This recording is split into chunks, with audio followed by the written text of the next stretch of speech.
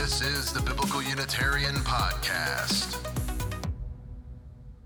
Welcome to the Biblical Unitarian Podcast, the podcast that aims to start conversations about the oneness and unity of God and about the humanity of Jesus. My name is Dustin Smith, and as always, I will be your host.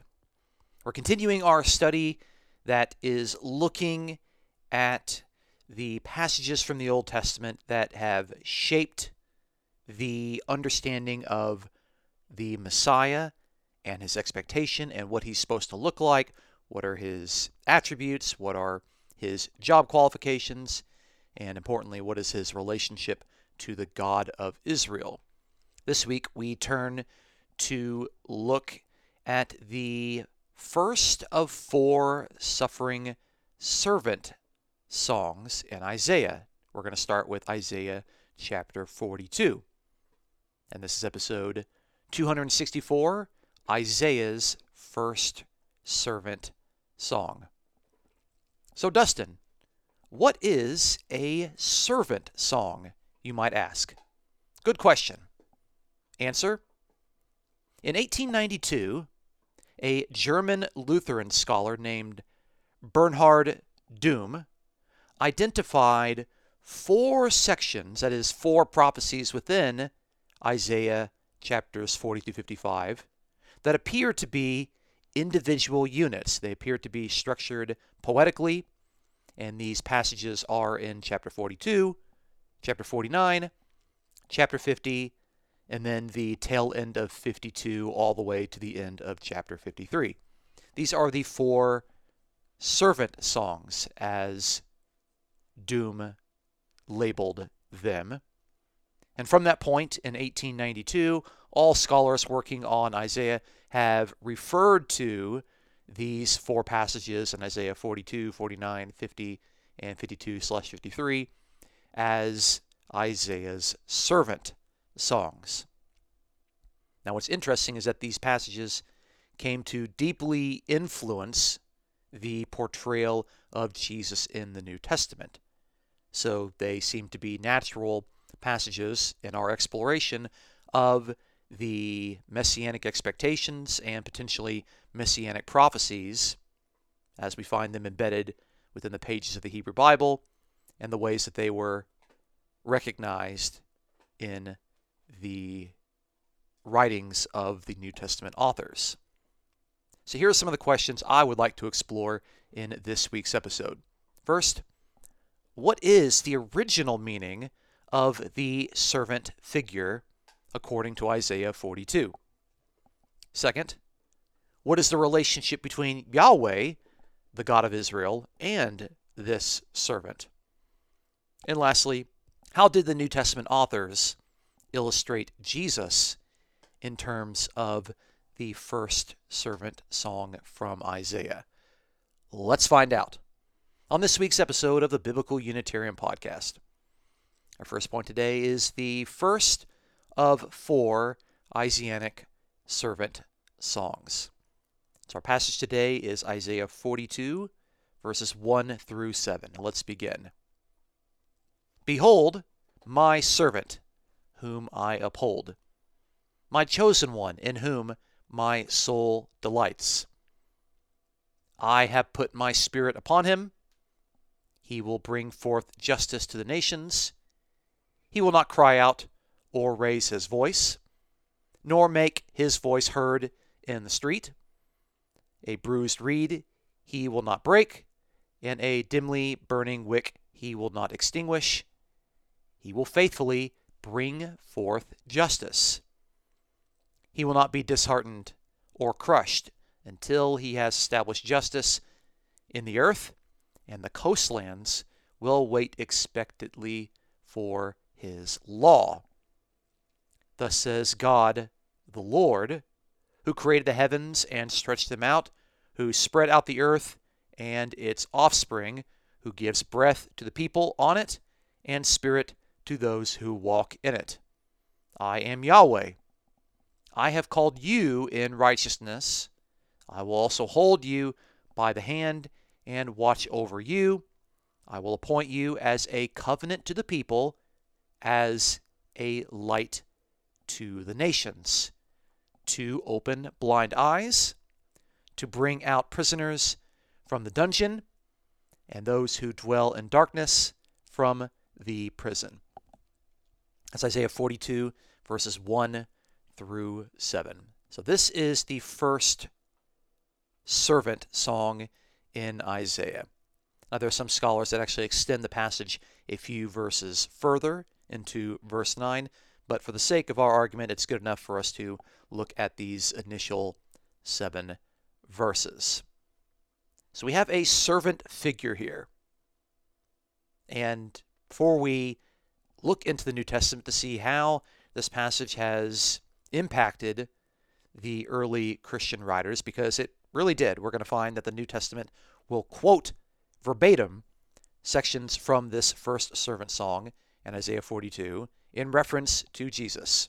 So there's no question that this passage impacted the early Christian understanding of Jesus, the Jewish Messiah. So before we look at that, we need to ascertain the reference of this servant figure. And basically, within biblical scholarship, there are 3 interpretive options. The first option is that the servant figure is a single individual. It is one person. If God describes this servant as my chosen one, then God really means one particular person. So this argument goes. And of course, in the New Testament, it's quite clear that Jesus seems to be this particular person, and so you can see why many interpreters have made this particular interpretation.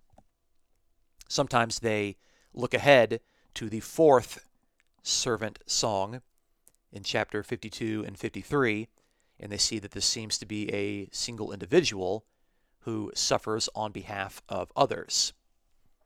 So that's the first option. The second option is that this is a collective individual referring to the entire nation of Israel. The nation of Israel is described as this single individual, a single servant, but it is a reference to the Jewish people, the entire nation. And there are some reasons for interpreting that way. The third interpretation is like the second one, except it sees a distinction between this servant figure as a group of faithful Israelites that have been called from among the rest of Israel who is actually unfaithful. And so it would still see this as a reference to Israel as a whole, but particularly as the faithful Israelites, the faithful Jews whom God has called to rescue his people, indicating the use of faithful people of God among the rest of the people that are unfaithful. So those are the 3 primary interpretations of this particular passage. And of course, we are interested, at least initially here, in trying to ascertain what Isaiah 42 originally meant. What did the author want to teach to his original audience, to the original readers? And from there, we can move on to the New Testament to look at how the New Testament reads this particular passage. But I don't want to assume automatically that the way that the New Testament uses it is what the author of Isaiah 42 had intended for his original audience. We can't make that assumption. It might be true, but we need to look at the evidence in and of itself. So the earliest interpretation of the servant figure can be found in the way that the Greek translator of the Hebrew, the Greek translator who translated Isaiah 42 into the Septuagint, the way that he understood this particular passage.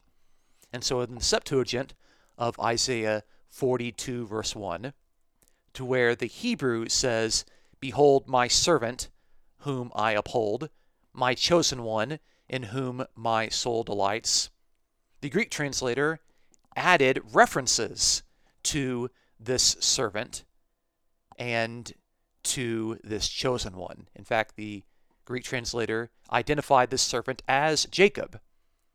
And he also identified God's chosen one as Israel, seeing the parallelism there with God's servant and God's chosen one, and the Septuagint translator interpreted that as Jacob/Israel, clearly a reference to the Jewish people as a whole. Now that could be an indicator of interpretation 2 and interpretation number 3. Now, the way that the Septuagint translator has offered this particular interpretation of the servant of God's chosen one seems to follow some explicit references that are actually in the Hebrew of Isaiah. And those references seem to unambiguously identify the servant as Israel as a nation. So in the previous chapter, Isaiah 41 verse 8, it says, "But you, Israel, my servant, Jacob, whom I have chosen." In chapter 44 verse 1, it says, "But now listen, O Jacob, my servant, and Israel, whom I have chosen." 44 verse 2 says, "Do not fear, O Jacob, my servant." And 44:21 says, "Remember these things, O Jacob and Israel, for you are my servant. I have formed you. You are my servant, O Israel." So within the context of this servant song, before and after, Israel/Jacob, the entire nation, seems to unambiguously be defined as God's servant, God's chosen one. So even though it's not explicitly stated in chapter 42, it seems to be unambiguously stated in multiple places within the context. And I didn't even give all the references. I just gave 4, but the indicator there seems to be pretty clear. I think this rules out option number 1 from seeing that the original reference to the servant is a single individual, as one particular person. So it seems to either be a full reference to the nation of Israel or to Israel as in the faithful people called out from among the unfaithful Israelites. Now, we do notice that this servant has a twofold mission. I'm going to describe these different ways in which he is used for God's mission as the national mission and as the global mission. So in chapter 42, verse 6, Yahweh says, "I will appoint you as a covenant to the people, as a light to the nations." So the covenant to the people seems to be a covenant to God's people, God's covenant people. So this seems to be the national mission. And the light to the nations could also be translated as the light to the Gentiles. That seems to be the global mission. But the covenant to the people seems to indicate that this servant is to be a covenant to other people, namely to the other people of God. This seems to be suggesting option number 3, namely that this is a faithful group of Israelites called out from among the rest of Israel, namely those who are unfaithful. Otherwise, why would you want to call this group as a covenant to God's people? Now, the reference to the light to the nations is quite clear. It indicates that this particular servant has an outward focus. It has an outward mission of being a light to the nations. And this recalls the mission given to Abraham, in that in Abraham and Abraham's seed, God is going to bless the entire world. You can see that in Genesis chapter 12, verses 1 through 3. So this particular prophet is reminding the readers that they have a responsibility to continue in what God had originally told Abraham, and that the children of Abraham are to be the means through which God is going to bring his blessing to the world. And so we have lots of references to that. This servant will faithfully bring forth justice. The coastlands are going to wait for his law. He's going to establish justice in the earth. Now, when we look at this particular person and his relationship to Yahweh, it's quite clear that they are distinguished. Yahweh is the person who is the creator of the heavens and the earth. That is quite clear in verse 5. There are a variety of singular verbs and singular references there, singular pronouns. I am Yahweh. One particular person is Yahweh, who is the creator of the heavens and the earth. And this servant is someone distinguished from Yahweh. That is quite clear. A 5-year-old can understand and see that there are different reference in this particular passage. No reader would think that the servant is Yahweh himself. Now, Yahweh empowers the servant with Yahweh's Spirit. And so this servant is authorized and empowered to perform all of Yahweh's tasks. And that, of course, makes this servant a faithful servant. Now that we've looked at Isaiah 42 and the first servant song, we can move into the New Testament and see the various ways in which these authors have drawn upon this passage in order to shape and illustrate Jesus. Let's move to our second point. Point number 2, the use of the first servant song in Matthew.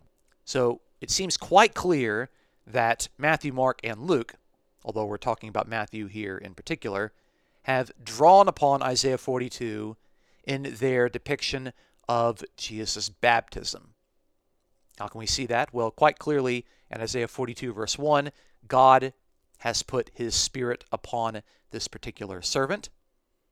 And so Matthew chapter 3 verse 16 says, after being baptized, Jesus came up immediately from the water, and behold, the heavens were opened, and he saw the Spirit of God descending as a dove and lighting on him. And behold, a voice out of the heavens said, this is my beloved Son, in whom I am well pleased. And so the reference here to the Son, the beloved Son, in whom God is well pleased, that has been the recipient of God's Spirit, this seems to be, at least partially, echoing Isaiah 42 verse 1. The servant on whom God has placed his Spirit, the servant which is God's chosen individual. Granted, scholars have actually detected 3 specific scriptural echoes at the baptism of Jesus. We've already talked about Isaiah 42 verse 1. The other one is Psalm 2 verse 7, which has Yahweh declaring that the Son, the Israelite king, is the one that has been coronated for his royal vocation as the king. And the third reference, which gets ignored by many readers, is from Genesis 22 verse 12, which indicates that Abraham's son, who is going to be a sacrifice, is actually called the beloved Son in the Septuagint. And of course, Matthew calls this the beloved Son in Matthew 3:17. So the reference to Jesus as the newly baptized royal Son of God, as the beloved Son in Matthew chapter 3, seems to draw on all of these passages, Psalm 2:7, Genesis 22 verse 12, and our passage in question, which is Isaiah 42 verse 1.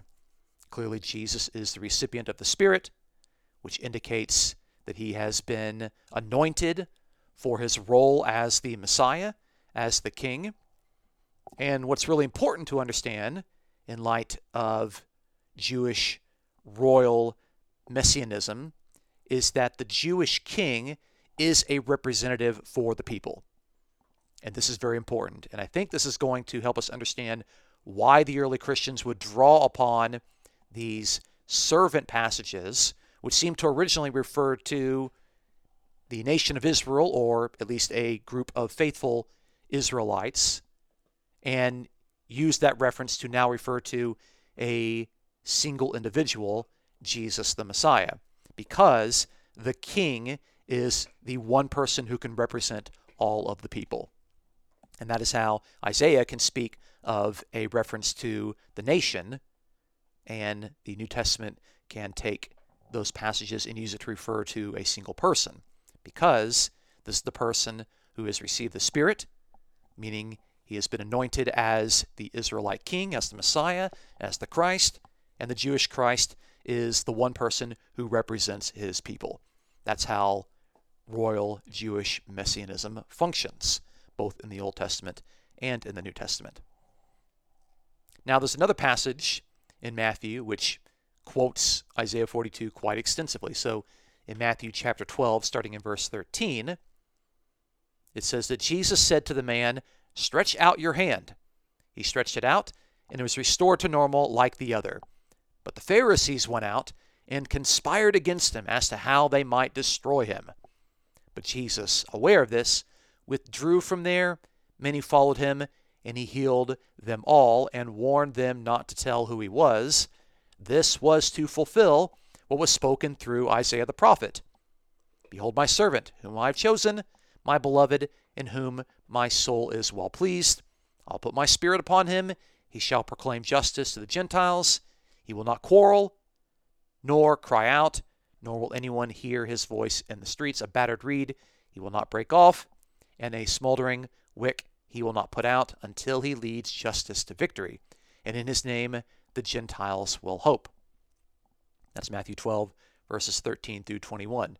So we have an episode where Jesus is demonstrating his ability to give restoration to the people, his responsibility of, in a sense, opening the eyes of the blind and leading people out of the prison. That is a reference to Isaiah 42, verse 7, the final part of the servant song.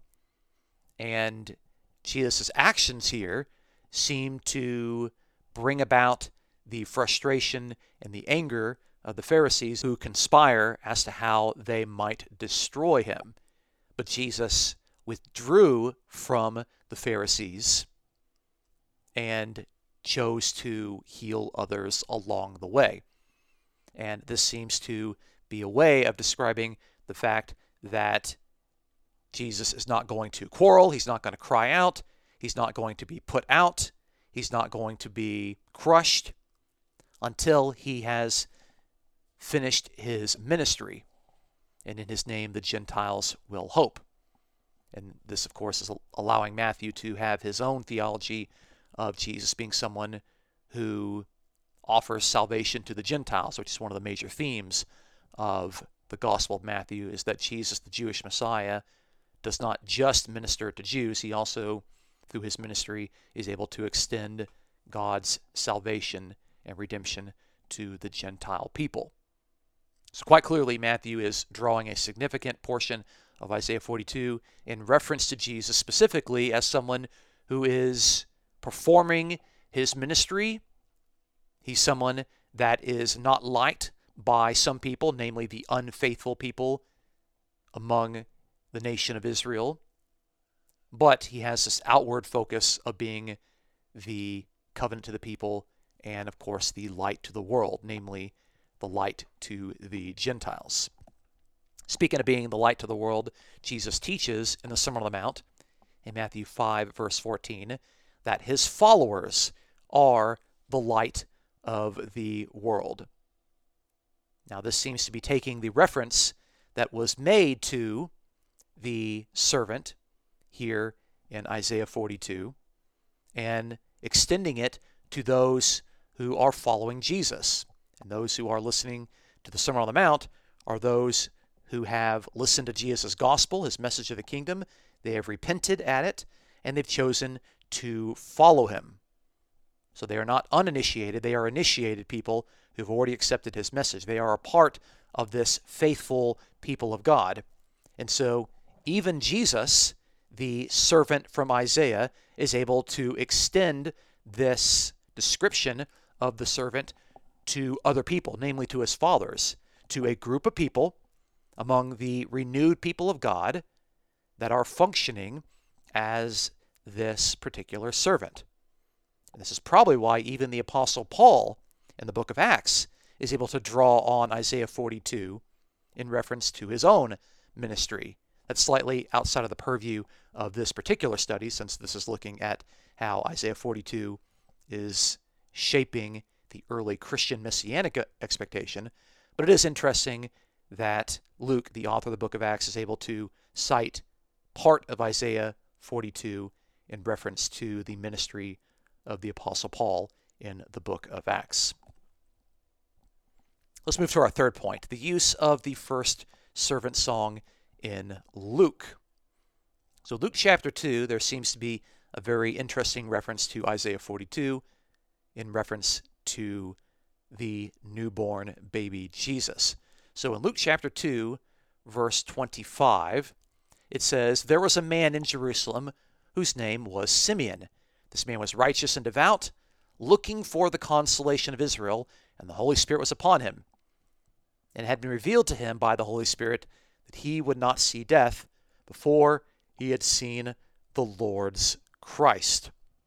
And he came in the Spirit into the temple, and when the parents brought in the child Jesus to carry out for him the custom of the law, then he took him into his arms and blessed God and said, 'Now, O Lord, you are releasing your bondservant to depart in peace, according to your word, for my eyes have seen your salvation, which you have prepared in the presence of all peoples, a light of revelation to the Gentiles and the glory of your people Israel.'"